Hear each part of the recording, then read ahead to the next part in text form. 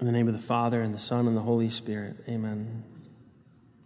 Rumpebatur is the word that in the imperfect indicative passive describes the nets breaking, not just breaking all at once, but this process of breaking. There's so many fish in these nets, they're breaking. The rumpebatur. Stark contrast to the empty nets that they were before. St. Peter reacts to this and says, "Lord, depart from me, for I'm a sinful man." On his own, he has nothing to show for his efforts. He has nothing to give. He has empty nets.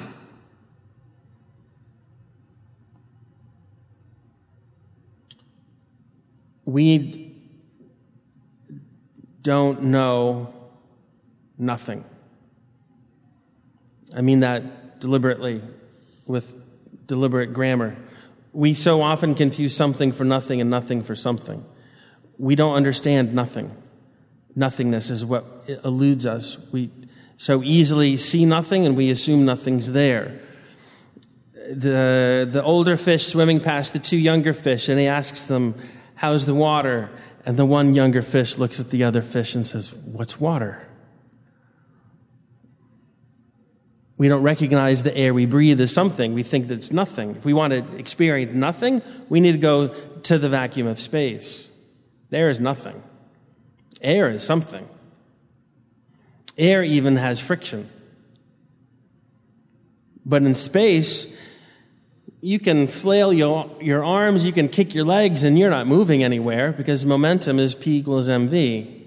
You need to throw something, whether it be gas or liquid or solid, in one direction to have motion in a different direction. But on your own, you got nothing.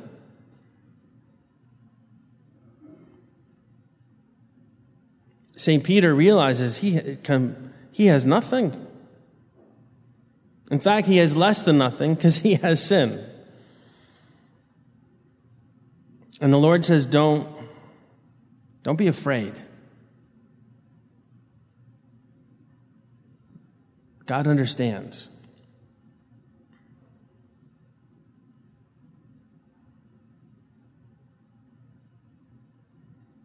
The image of the vehicle that you've heard me use before, take another turn with it. The vehicle that has, every feature and, imagine your favorite vehicle, luxury car, whatever, sports car, but with no gas, no oil, not even water in the radiator. It's just a paperweight. We require the presence of God to be fully human. We require the presence of God to be alive. We require grace. We are only fully human when we've been transformed by grace and are visited by the indwelling of the Holy Trinity.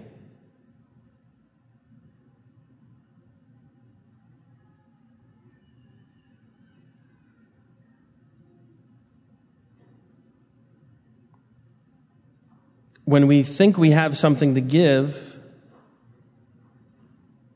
we're mistaken. Over this last week, I had to be in Minnesota for 48 hours for the last funeral mass and the burial of a dear friend. She married one of my college buddies. She's mother to my oldest godson, my first godson.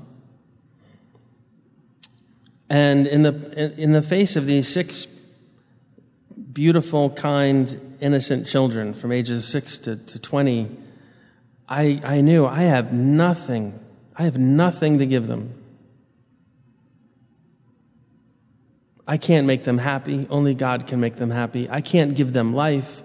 Only God can give them life. I don't even have my own wisdom to give them. Only God knows what we need to hear.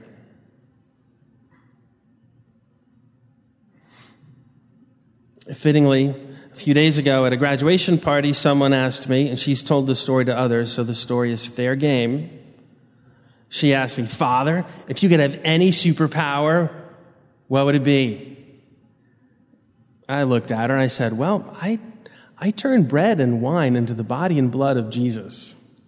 So what more do you want?" But in reality, it's because I have nothing. I have nothing.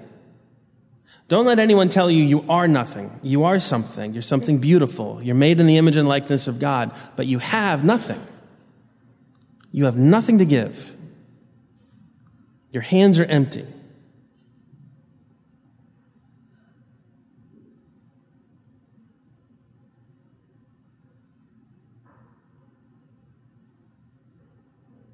The vehicle is made to convey a person or things from one place to another. All of its attributes, all of its perfections, its bodywork, its engine, its wheels, its suspension, the transmission, the radio, the paint job, everything. All of those perfections you might compare to your virtues. Your virtues are perfections of powers. But I think we too easily mistake that our virtue is what we have to give people. So think of the virtues you have, or the virtues you want, or the virtues you recognize in other people. Courage, temperance, charity, patience, knowledge.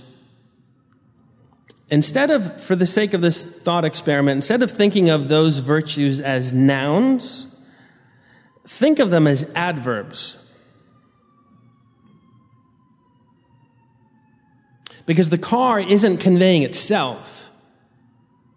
That's not its gift. Its purpose is to convey something or someone to another place. So the wheels and the engine and all that describes how its purpose is going to be fulfilled with great speed, with great agility, with great style.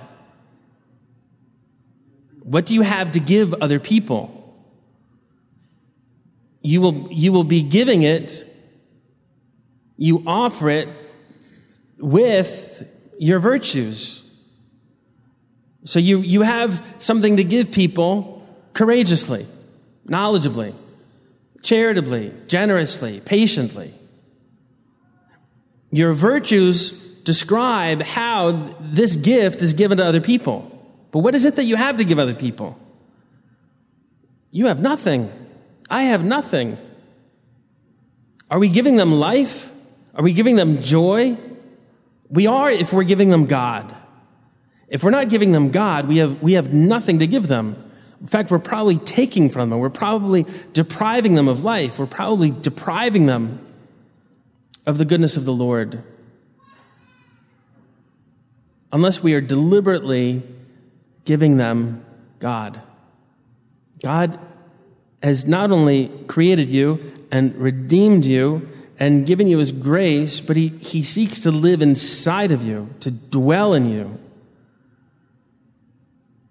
And not just for your benefit, but to radiate out and to touch others.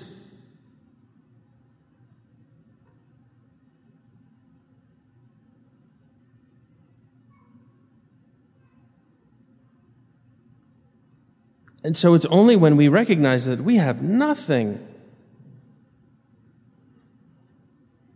that we will accept that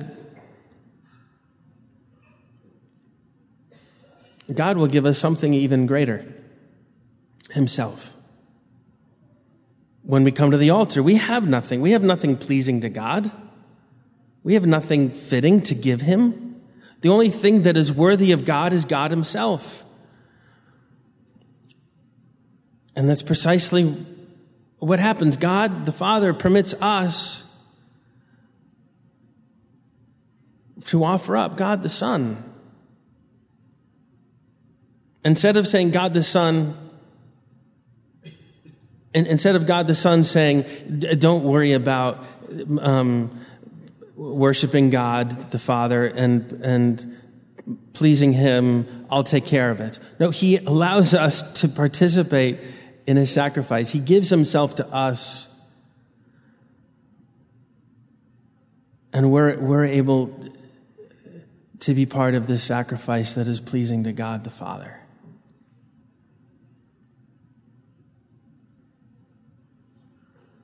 When we recognize that we have nothing, we are someone,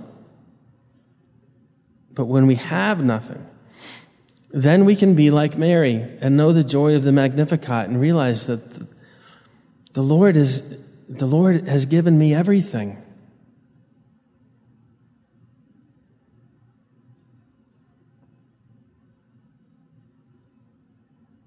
In the secret, we pray, be appeased.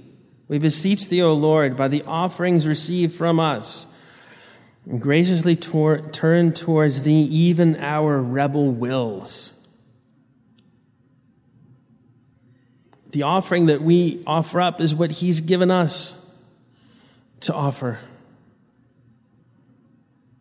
We take no credit for it. We even recognize and acknowledge that we are untamed.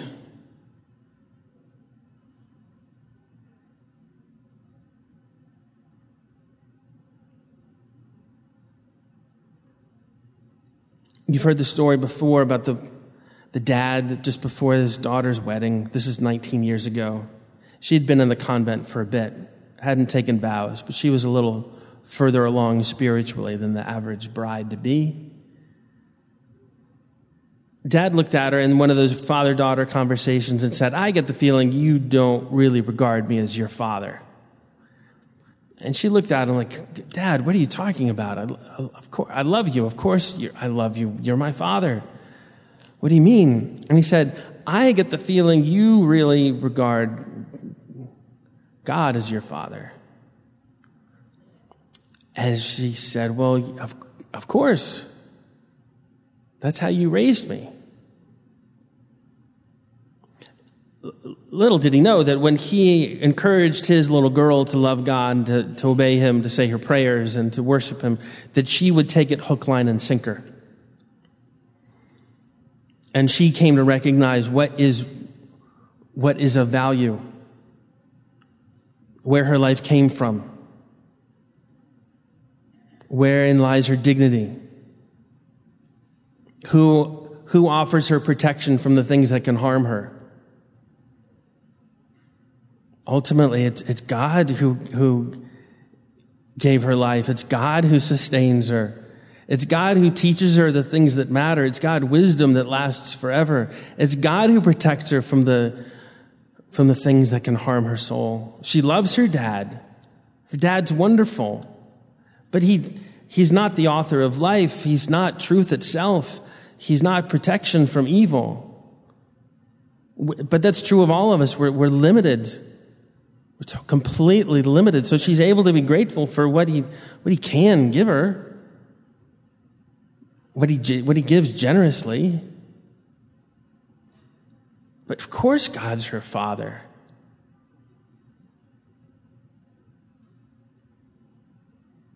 The father who realizes that he really has nothing to give can find great joy and consolation in knowing that he has nothing except for God.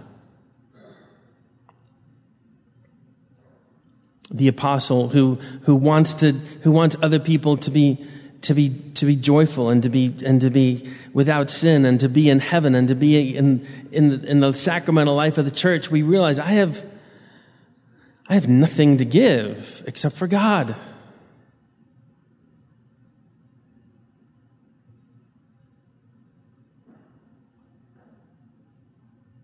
So we ask the Lord to teach us about nothing,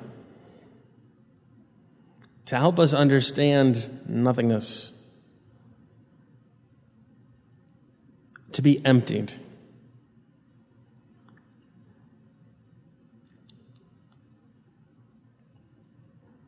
And to be ready to be sent out into the deep, and to be so full that we are almost breaking. And to have no fear. In the name of the Father, and the Son, and the Holy Spirit. Amen.